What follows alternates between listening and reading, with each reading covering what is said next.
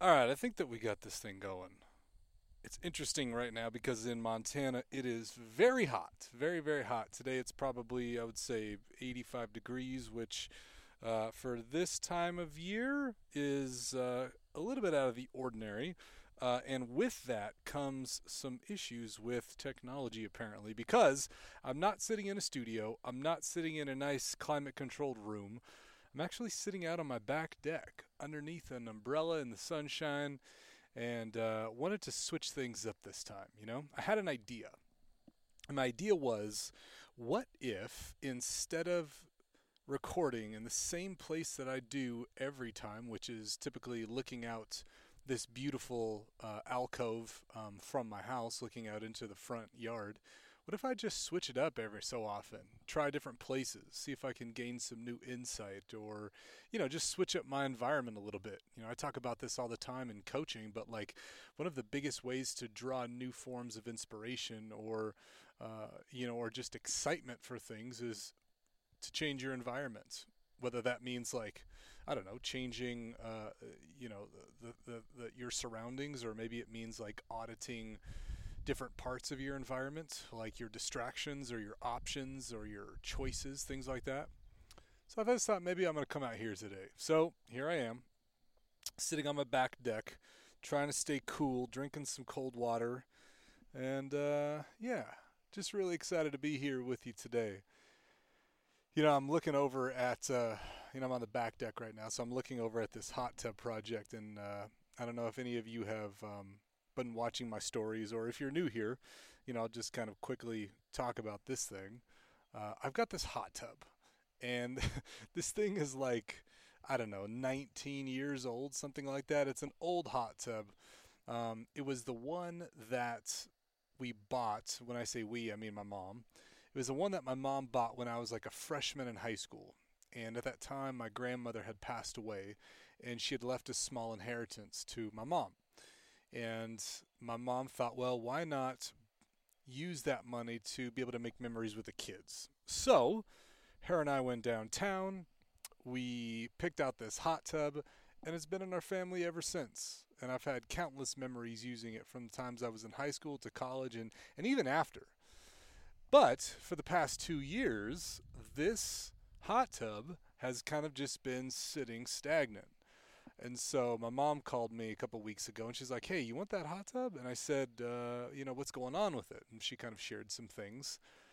And I thought, you know what? I would like to have it because what a cool thing it would be to kind of like carry on the tradition of this, have it at my house, still be able to take care of it, still be able to use it. So needless to say, Rasta Ranch has another project, which, by the way, is probably going to be the main topic of conversation today, which is, the happenings at Rasta Ranch and things that I've been doing here.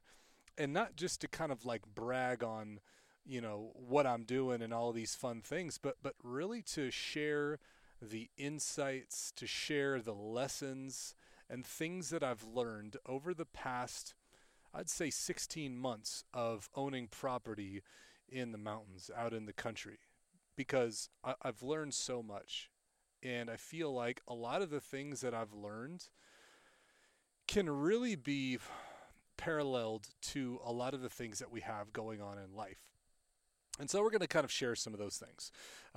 But if, as we go through this conversation, you start hearing, random things like, I don't know, birds or dogs or, whatever, just know that it's just because, I'm outside and I'm enjoying nature today. So, as we get into this, if you're on the treadmill or if you're in the gym or if you're in traffic, just kind of make some mental notes on these things and see how you can apply them to your own life. But, if you're sitting down like I am right now, maybe just jot some notes out or, maybe take some notes on your phone or whatever it is. But I think that you're going to get a lot of value out of this episode, and I just really appreciate you for being here. So let's let's let's zoom out. Let's zoom way out for a second, okay? And what we're zooming out on is my neck of the woods. And what I mean by that is Montana. Okay, so we're looking and thinking about Montana at the moment. And this is important that I share with you because it kind of sets the stage for everything that we're going to talk about here in a bit. So if you zoom out on Montana for a second and you just think about Montana as a whole, all right, there's a lot of history in Montana in regards to the native tribes, to the white and European settlers from as early as the 1700s on into the 18s and 19s to what it is today. You know, there's a lot of it. But if we zoom in a little bit more and we zoom in on my section, my area of Montana, which is in the northwest part of the state, we start looking at the town that I live in and the mountain range that I live in, which is all, you know, in the northwest part. I live in this really small town, all right? I don't even know if you call it a town, to be honest with you. It's more like a it's more like a village, because there really isn't a ton of people here, but I live in this really small little area tucked back in the mountains, probably, I don't know, 20, 25 minutes from town. Now, I live in this place called Kyla, all right? K-I-L-A. It's not Killa, it's not Keela, it's Kyla. And I've got that so many times from people, and it drives me crazy. So, if you ever want to know, it's pronounced Kyla, all right? Now, think about this for a second. Montana has this really rich history of native people, right? I just mentioned that a second ago. In fact, here's the cool thing. Archaeological evidence dates back over 12,000 years ago and shows that native people have been living in this land ever since. It's pretty cool, right? Here's another fun fact. The oldest dated human burial site in North America was located in 1968. Guess where? Montana. The oldest human burial site in North America was found in Montana. So we got a lot of history here, not just with the native people, but also with the dinosaurs, all right? All of the Tyrannosaurus rexes and the Platypus rexes and all the all of those dinosaurs, they all lived here in Montana, because at the time, you know, Montana was just like this dried up lake bed, and out on like the eastern side of the states, it was home to a lot of different dinosaurs, primarily Tyrannosaurus rex. So we've got a lot of really cool history here, and there's a lot of it. So it's really cool. Now, when we talk about like the native people that lived in this area, you know, most of these indigenous people were nomadic, you know, and they followed the buffalo herds and other game, and they tend to just live by these like seasonal cycles, and they would kind of make their rounds from what is now Canada and down into what is now Montana and what is now North Dakota. And so they would kind of just like follow these cycles of wherever the buffalo and these other big game were going, and that's really how they lived out their life. And there were several major tribal groups that made their home in and around the land that later became here, Montana.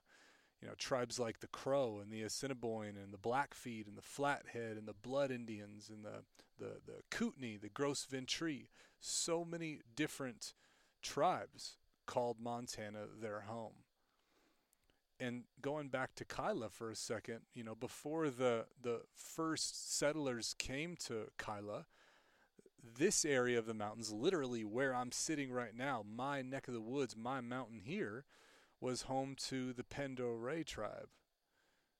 And so this was a native band of Indians that were also nomadic, but tended to hunt in the hills that I'm living in right now. So it's a really cool place to be. A lot of cool history here, which I'm still going to share some with you, but just feel grateful to be in a land like this. It's absolutely beautiful here. So I think like right now, Kyla has this is going to sound funny.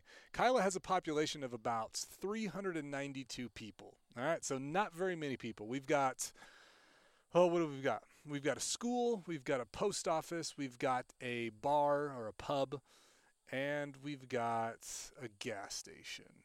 Although the gas station's kind of like outside the town limits. So there's not much here, to be honest with you, just like a lot of country out here.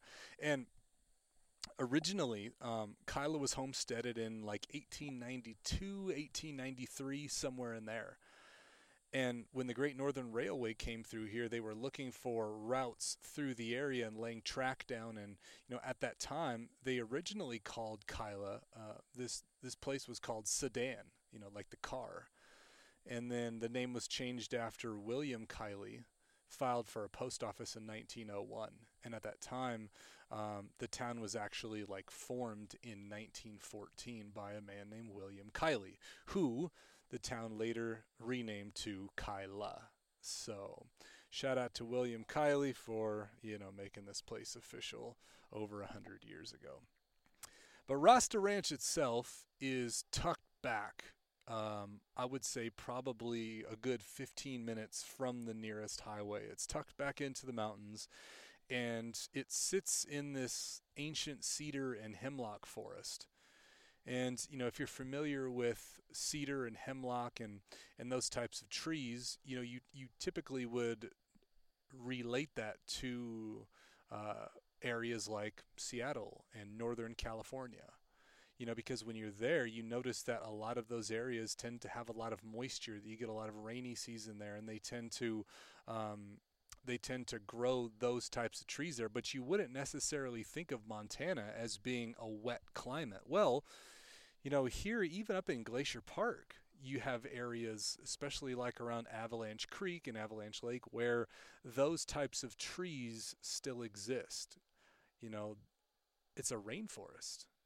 And at one point, the area that I'm sitting in right now was also a rainforest. It used to just sit under this blanket of wet, moist, cool air that used to circulate from the coastline all the way over to the far eastern side, which would be the area that I'm in now. But as with anything, climate change affects a lot. And that rainforest area has grown smaller and smaller over time. So this is no longer a cedar and hemlock forest. What we're finding now is a lot of fir, a lot of larch, a lot of birch and aspen trees. Well, how do I know though that it's like an ancient cedar forest? Well, if you just take a walk around the property with me here, you're going to notice that there are several dozens of these 3 to 4 foot in diameter tree trunks that have just been stumped off, 2 feet, 3 feet above the ground. And if you look, they're all cedar and hemlock trees. And so this forest that once was a rainforest, this was like 400 years ago. So again, there's a lot of history here, and history that I don't take lightly, and that I want to make sure that I'm preserving and upholding in the best way that I can.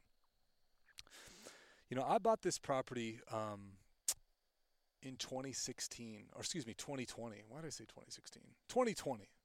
I bought it in March of 2020, right before things got weird. You know what I mean? Right before things like really start to get weird. And I bought this place from an old rancher named Pat Conlon. Old Pat Conlon. And and Pat Conlon was a transplant from Chicago. He had a popcorn business in Chicago in the 60s and 70s.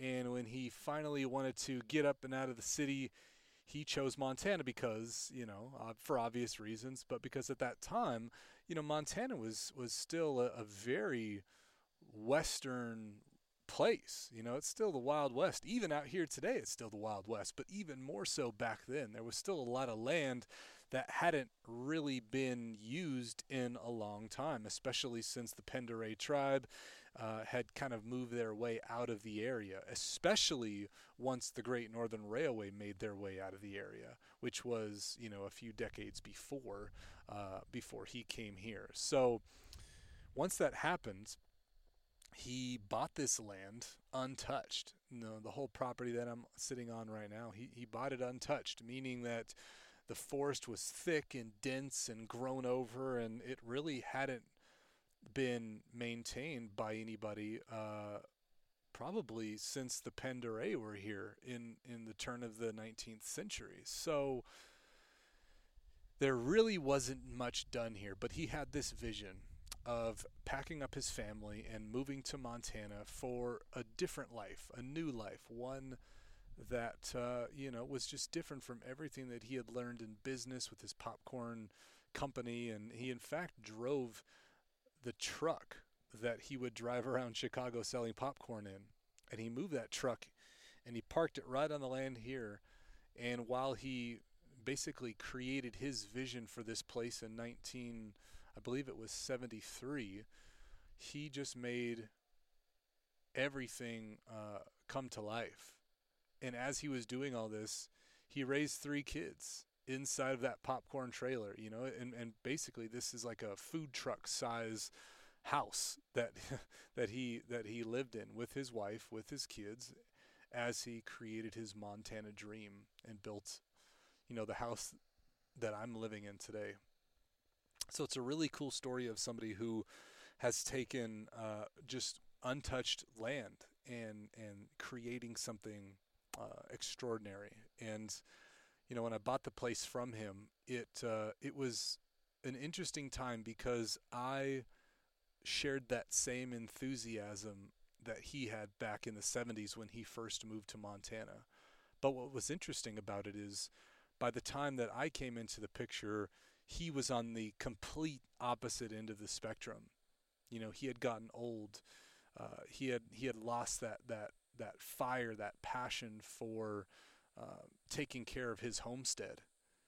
And he had ultimately just stopped taking care of the place. He just didn't have the energy to do it.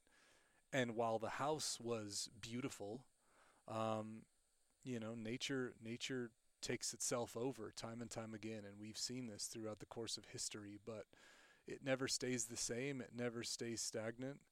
And nature is always trying to take over. And that was definitely the case here at Rasta Ranch when I first got here, because there were down trees all over this property, dead trees still standing, slash piles everywhere. I mean, the entire forest floors were, covered in pine cones and sticks and fallen branches. I remember when I first toured the property with old Pat Conlon, we were ducking and jumping over and going underneath trees that had fallen in the forest. I mean, you really just couldn't walk through the trees without having to duck, or, it was like an obstacle course in there, and it was just in really poor shape. And when I purchased the property, I knew that there was going to be some amount of work here.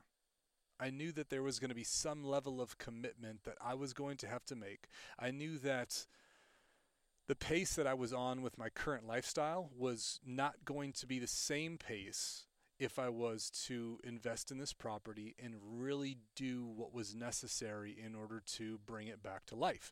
And I sat with that for a couple days, and I really thought long and hard about it. If I'm in a good place to do this, if I'm like really ready to take on this project, because this was a massive undertaking.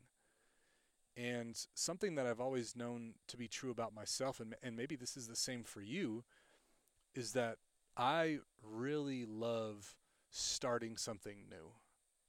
I love everything about it. I'm passionate and creative when it comes to doing something new, when it comes to like undertaking a big project. When it's something that I really enjoy, I am like laser focused, all in, tunnel vision on making this project work. And I think that that's true for a lot of high performing people. If I think about like the majority of the people that I coach, all of them are like that. Men, women, it doesn't matter. They're all like that. Even the one young kid that I coach, same thing. There's a level of focus and determination there that is just really present all the time. So I knew that there was going to be a lot of work there. And to be honest with you, before I even had the keys to the place, I was making that 25 minute drive from town where I was living at the time to work on it. They accepted my offer, and we closed, like 4 weeks later. But the minute they accepted my offer, I went up to Pat and I said, "Hey, Pat, you think that I could come down here and just start cleaning up? I just kind of wanted to get a jump on things, And he said, "Yeah, sure. Whatever you want to do, man. Come on out." So for those next 4 weeks, while we were going through the closing process, after I would get done training at the gym or working with clients, I'd throw on my Carhartts, I'd grab my chainsaw, and I'd head out to old Kyla, Montana, and start whacking the dead trees down, or cutting up the brush, or raking up pine cones, whatever it may be. I just started right away on getting this place cleaned up, and a lot has changed in that amount of time. But some of the big things that I got done, that I'm really proud of, I think is, well, number one, I put up a brand new fence all along the roadside of the property. This beautiful, like, 3-rail fence with a big beautiful log archway that we did. I think that we did like 16-foot vertical beams on the archway. Real wood here that was harvested in Montana. I put a beautiful stain on it. So just like creating this like newfound energy as you're coming from the road, driving under the archway into Rasta Ranch. I mean, it just really sets the tone for the rest of the place. And so, that took a few months to actually get that done, once I actually acquired the keys to the property. But after that, the place didn't have a garage or a gym or anything like that. And, my biggest goal, one of my biggest goals since I was 15, 16 years old, was to have my own gym. And because now I'm living 25, 30 minutes from town, that's just one less thing I got to go into town for. And since I go to town a lot to train, I figured, well, why don't I just have one at the house? So I built a gym. And I built this, I think it's like 1,100 square feet facility where I can now train out of. And it's 100 yards from my house. Not 100 feet, actually, 100 feet from the house. So the gym went in, and that was a 3-month process to get that thing done from start to finish. After that, I parked out all 7 acres of the property, soon to be 10 acres. I haven't even started those other 3 yet, but it took me and my dad 12 months, an entire year from start to finish, to get rid of all of the dead trees that were just lying on the ground, to cut down all the dead and standing trees, to rake all the slash piles, to rake all the pine cones, to burn all of the unnecessary stuff so that the trees could breathe, so that the forest could start regenerating itself. And what's crazy about all of this is, so much of the forest itself has changed since I got in there and raked it all out. And I'm not exaggerating at all when I say that I literally took a 14-inch metal rake and I raked up every single bit of these 7 acres. I raked up all the sticks, all the pine cones, all the rocks. I literally cleaned the entire forest floor of all 7 acres where there were trees. And you would not believe how much it changed the landscape of the place. I started seeing new and different species of birds that I had never seen before in the area.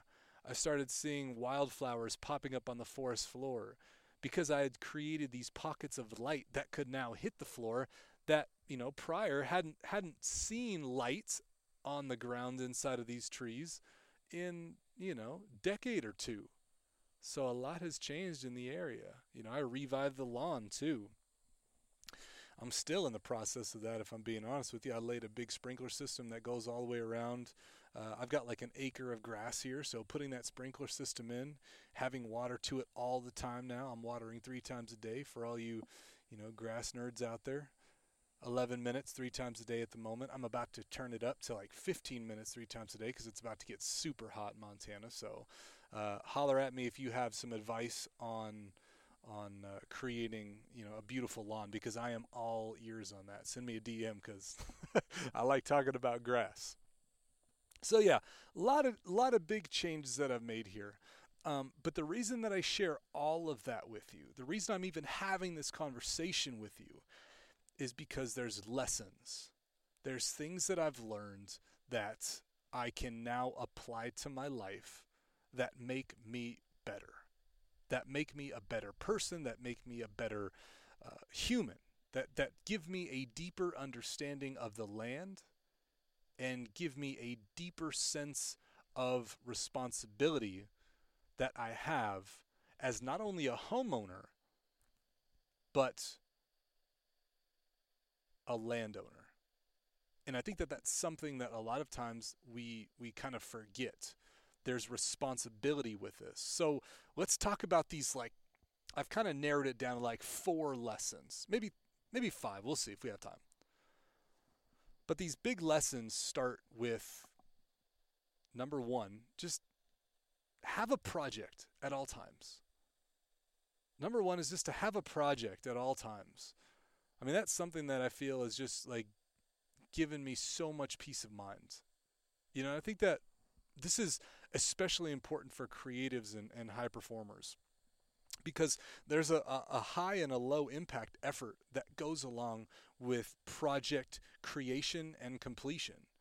There's a high and low impact effort, okay? So let's look at it like this. This is something that I coach to my clients. We have a high impact effort and a low impact effort, okay? The high impact effort is your career. It's the main thing. It's the thing that you get up and you go do every single day. Think of this as like your life's work. There's a lot of effort. There's a lot of focus. There's a lot of energy. There's a lot of drive. There's a lot of passion and creativity in this area. But as a high-performing person, you must also have a low impact effort.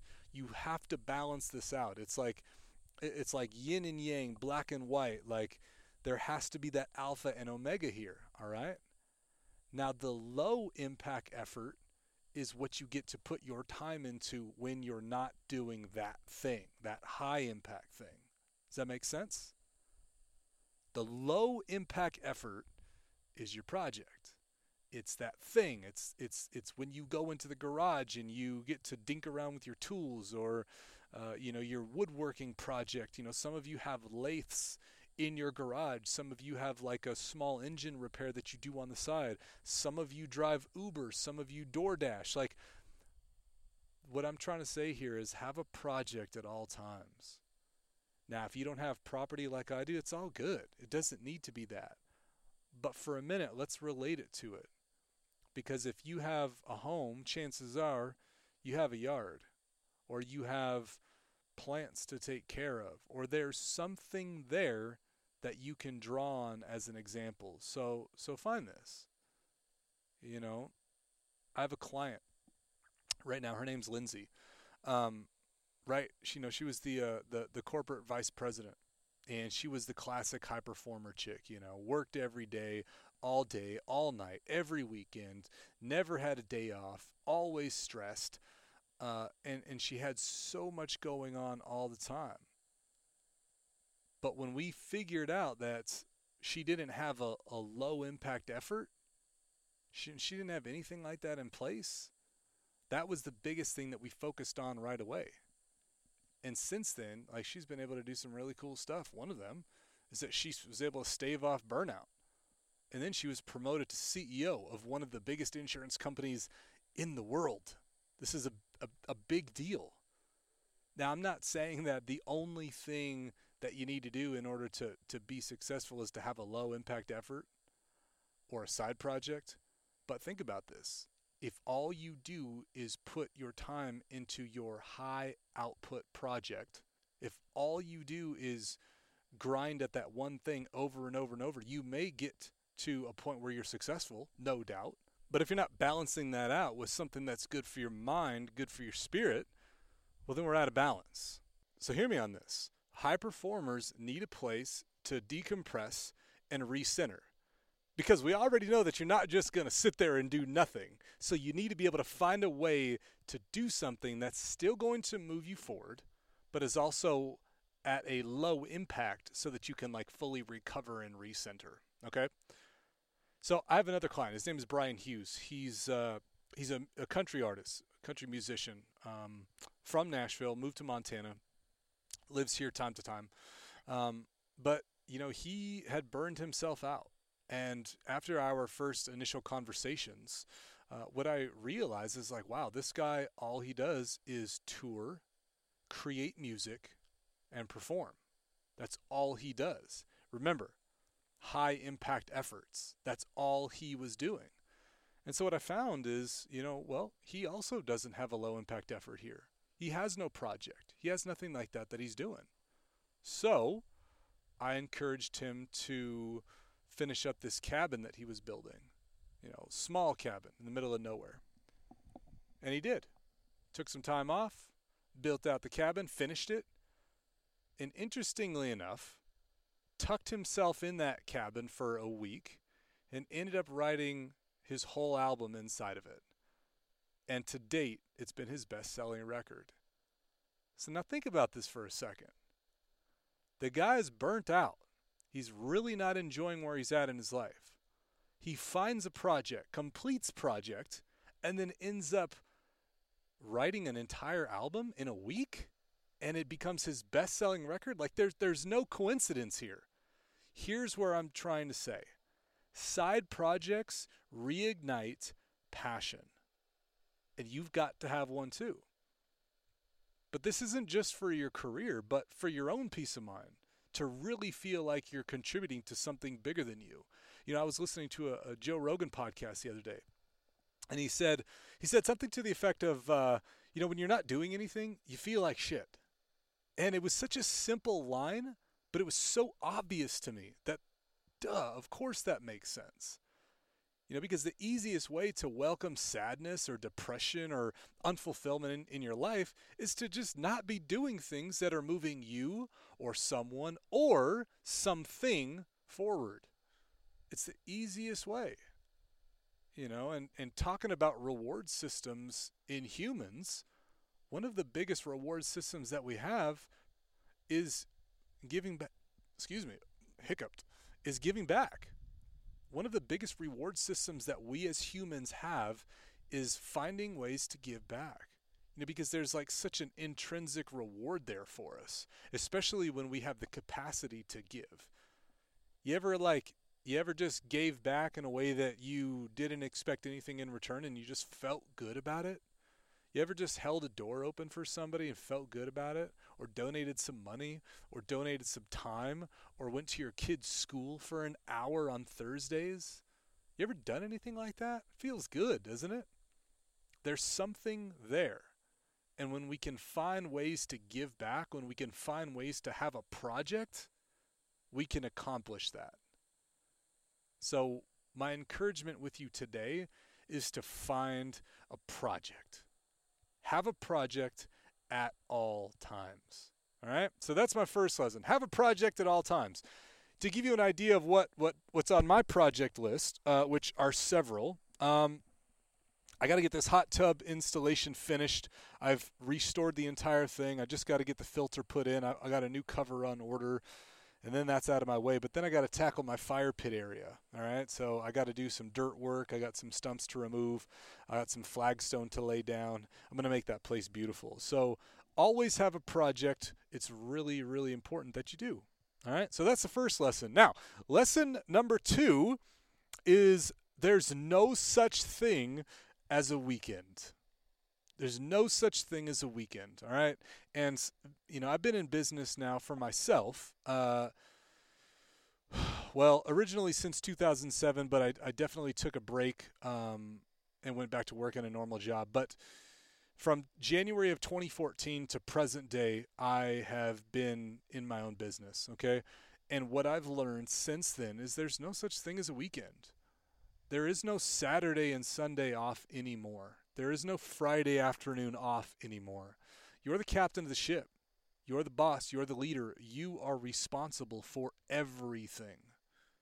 And that's something else that I've learned, as I've, acquired this property and chose to do the things that I have with it, is that, Saturday and Sunday, those days that we consider to be the weekend, that we've been conditioned to just take off, to relax, to just lay back, that doesn't exist now.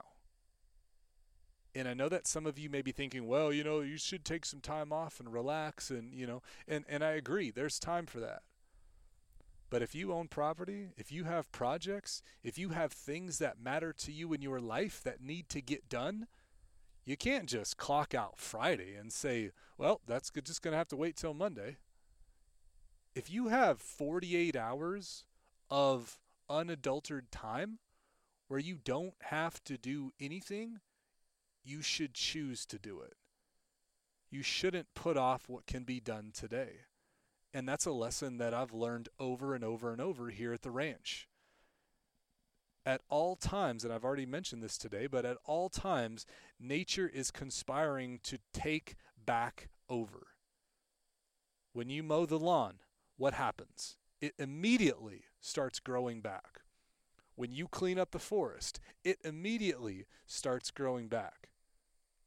Everything that you just did to manicure your yard or to clean up, it's already conspiring to work against you. And you have to stay on top of it. Because if you don't, you end up like old man Pat Conlon. And you end up with a place that just gets away from you. And by the time it has and it's overgrown, it's out here looking like the secret garden. And it's just a freaking mess. So there's no such thing as a weekend here. Especially if you're a business owner. Especially if you're an entrepreneur. A high-performing man or woman. There's no such thing as the weekend. It's work 7 days a week. It's effort and consistency every single day. If you want to create the body of your life, if you want to be 35, 40, 45, and be in the best shape of your life, there is no Saturday and Sunday off. It's constant grind, it's constant effort, it's constant work and discipline. And the same goes for those that choose to live out here in the sticks like I do. It's the same for people that want to build a 6 or 7 figure business. It's the same for people that just want to do really incredible things in their life. It requires you to work weekends. I feel like I'm driving this one into the ground, but it needs to be said over and over. We need to decondition ourselves to believe that we should only work 5 days a week and then rest for 2. You're losing precious time. And at some point, that time is going to run out. And if you don't take advantage of what you have right now, you're going to lie on your deathbed and you're going to regret all of the time that you chose to sit instead of do. So that's lesson number 2. There's no such thing as a weekend. My encouragement to you here would be to start doing more. You have the capacity for it. You have the energy. You have the effort. You have everything you need to do more. You just need to get up and go. All right? Water break, because even in the shade, I'm sweating my face off right now. Oh, that's good. By the way, that water comes directly out of the creek that runs through the property on the lower half of the ranch here. We suck it up through what's called a cistern, which is basically like a well, kind of. They were popular in the 80s before wells like really became a thing. And it's pumped up to the house right through the faucets, and it is so good, man. Water just comes right from the mountains. It's all snow melt, so it's already freezing cold. Delicious water straight from the earth. Lesson number 3. This is a big one. Stewardship over ownership. Okay, hear me out. Stewardship over ownership. If you have land, if you have property of any kind, if you have some type of plot, I want you to start looking at yourself and your responsibilities as being a steward to the land, not just someone who owns land. I want you to start seeing yourself not as a landowner, but a land steward. Because there's a big difference here. I mean, there's several differences, but like the biggest difference between a landowner and a land steward is the level of responsibility. I mean, think about it. I could own a car, or I could own a parcel in the forest, and I could just let it sit in the garage, or I could just like let it sit and do nothing with it. Yeah, I own it. Well, that's great. But I'm not doing shit with it. I'm not doing anything to make it better or to use it to its full potential. It's just sitting. And typically, that's what landowners do. But when you become a land steward and you start seeing your property or you start seeing your life through that lens, really cool things start happening. You take on an entirely new layer of discipline, of responsibility to, making sure that the land sparkles. And I think about this a lot because I'm really connected with the history in Montana to the native people. And even in my own culture with Rastafari, there is a deep spiritual connection to the land, to nature, much like the native people in Montana shared. And what Rastafari and what the native people have in common with the land is that it's in the utmost high regard, and it's treated, very much at the highest level, almost as a deity. So when you become a steward of the land, you really take a new level of ownership and responsibility to what you have, and to make sure that it's healthy and that its ecosystems are balanced and that there's harmony between the land and the birds and the plants and the animals that come through it. I mean, I can't even tell you how many different species of animals I see every single day because I've made this place hospitable to them. It's cleaned up in a way that allow the turkeys to walk through the trees and the fawns to be born right here on the property. There are places that are maybe a couple hundred yards from where I'm sitting right now where the mother deer actually give birth to their babies because it's a protected, healthy, clean environment.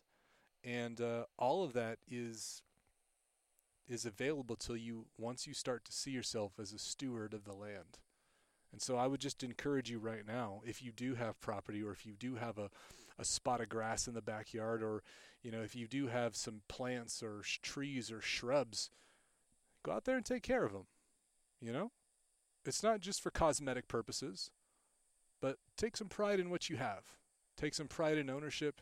Take some responsibility in the land, because it will always pay you back tenfold if you choose to take care of it. So go mow the lawn, or rake the leaves, or trim the bushes, whatever you got to do, man, but go get it done. All right. So that's the third lesson since I've been out here that has really made an impact on my life, is stewardship over ownership, responsibility, ownership. The last and final one here is one that I still tend to struggle with, and I'm speaking this because it's one that I want to be better at, but it's also a good reminder as well. Number 4 is to understand what completion looks like. This one's tough for me because, I'm a bit of a perfectionist. I want things to be perfect. If I'm just, speaking freely here, I want them to be beautiful. I want them to be flawless. I want them to be absolutely picture perfect. Why? Because I'm obsessive. And I know that about myself. And sometimes that gets the best of me. And so what I've really got to get clear on whenever I dive into a project, whether it be the outdoors or whether it be the bathroom, because I remodeled our master bathroom as well last November, I've really got to understand what completion looks like with this thing, because I could drive myself crazy trying to do too much too soon. For example, as I get my landscaping done, as I get my lawn in order, right now, this second, right this minute, I want it to be PGA quality grass. I want it to be flawless. I want it to all be the same type of grass. I want there to be no rocks in the lawn. I want there to be no ant hills. When I drive over this thing, I want to make sure there's zero weeds, zero holes. I want it to be perfect. All right? I told you I'm obsessive. You're going to learn this about me if you keep listening to the podcast. I promise you. I get way too obsessive over these things. And when I do that, I start to lose focus. I start to lose patience, and I start to burn myself out. I would say since acquiring this property 16 months ago, I've been close to burnout twice. And that's because I don't understand what completion looks like. Because I'll just keep going day and day and day and day, and I'll never stop. And within each project that I do, I'll look for a new way to fix it, to make it better. But the problem with thinking this way is that it doesn't always need to be perfect, okay? I want it to be perfect, but does it really need to be perfect? Well, no. It doesn't have to be perfect right now. Because, for example, if I'm creating the fire pit area, which I'm about to start here soon, does the ground have to be absolutely perfectly level? It's just a fire pit area. It doesn't have to be. Do I need to have, like a certain fire ring around the fire pit to make it great? No, I could just use rocks. I could just put some mulch around the trees that are right next to the fire pit. There are things that I could do that will make it great right now. But that doesn't necessarily mean that I can't change it up down the road. And I think about this to be true with a lot of things that I do in life.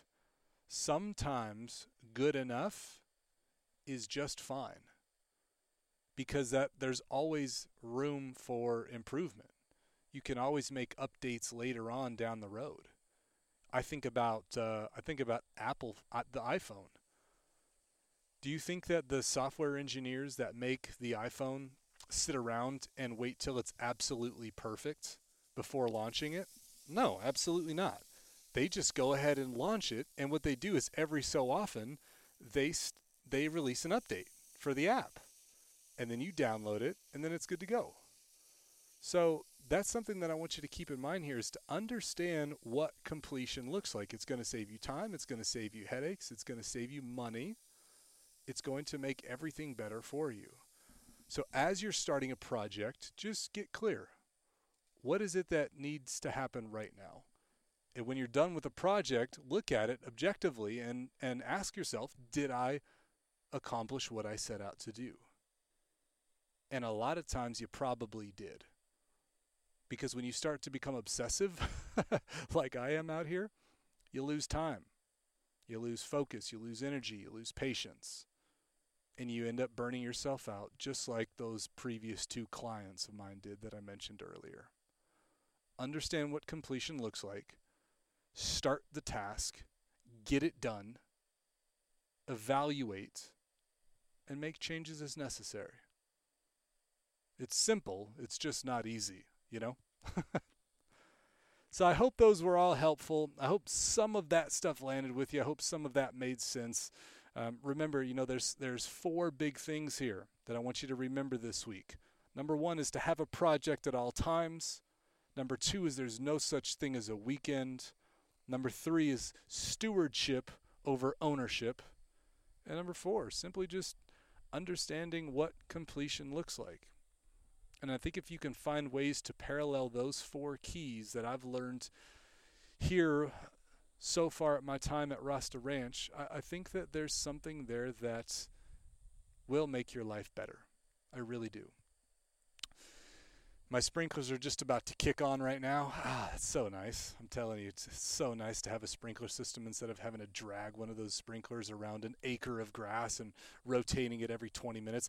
Literally, like one of, hands down, the best investments I've ever made is an automatic sprinkler system. It's a freaking lifesaver, man. So anyhow, those are about to turn on, and I know that it's going to get loud. So as I wrap this up, as always, I just want to thank you for being here with me today, for taking the time out of your life to spend it with me, to listen to me talk about Rasta Ranch and everything going on here. It does mean a lot to me. I would encourage you to share this podcast with somebody. If there was something in this episode that landed with you, chances are it's going to land with someone else. So please share the podcast. And if you're on Apple or Spotify, I would encourage you to leave a review. And, if you liked it enough and this is your first time being here, stick around, subscribe to it. I release these every Monday. And as always, thank you again for being here with me. I appreciate you so much. Rastafari.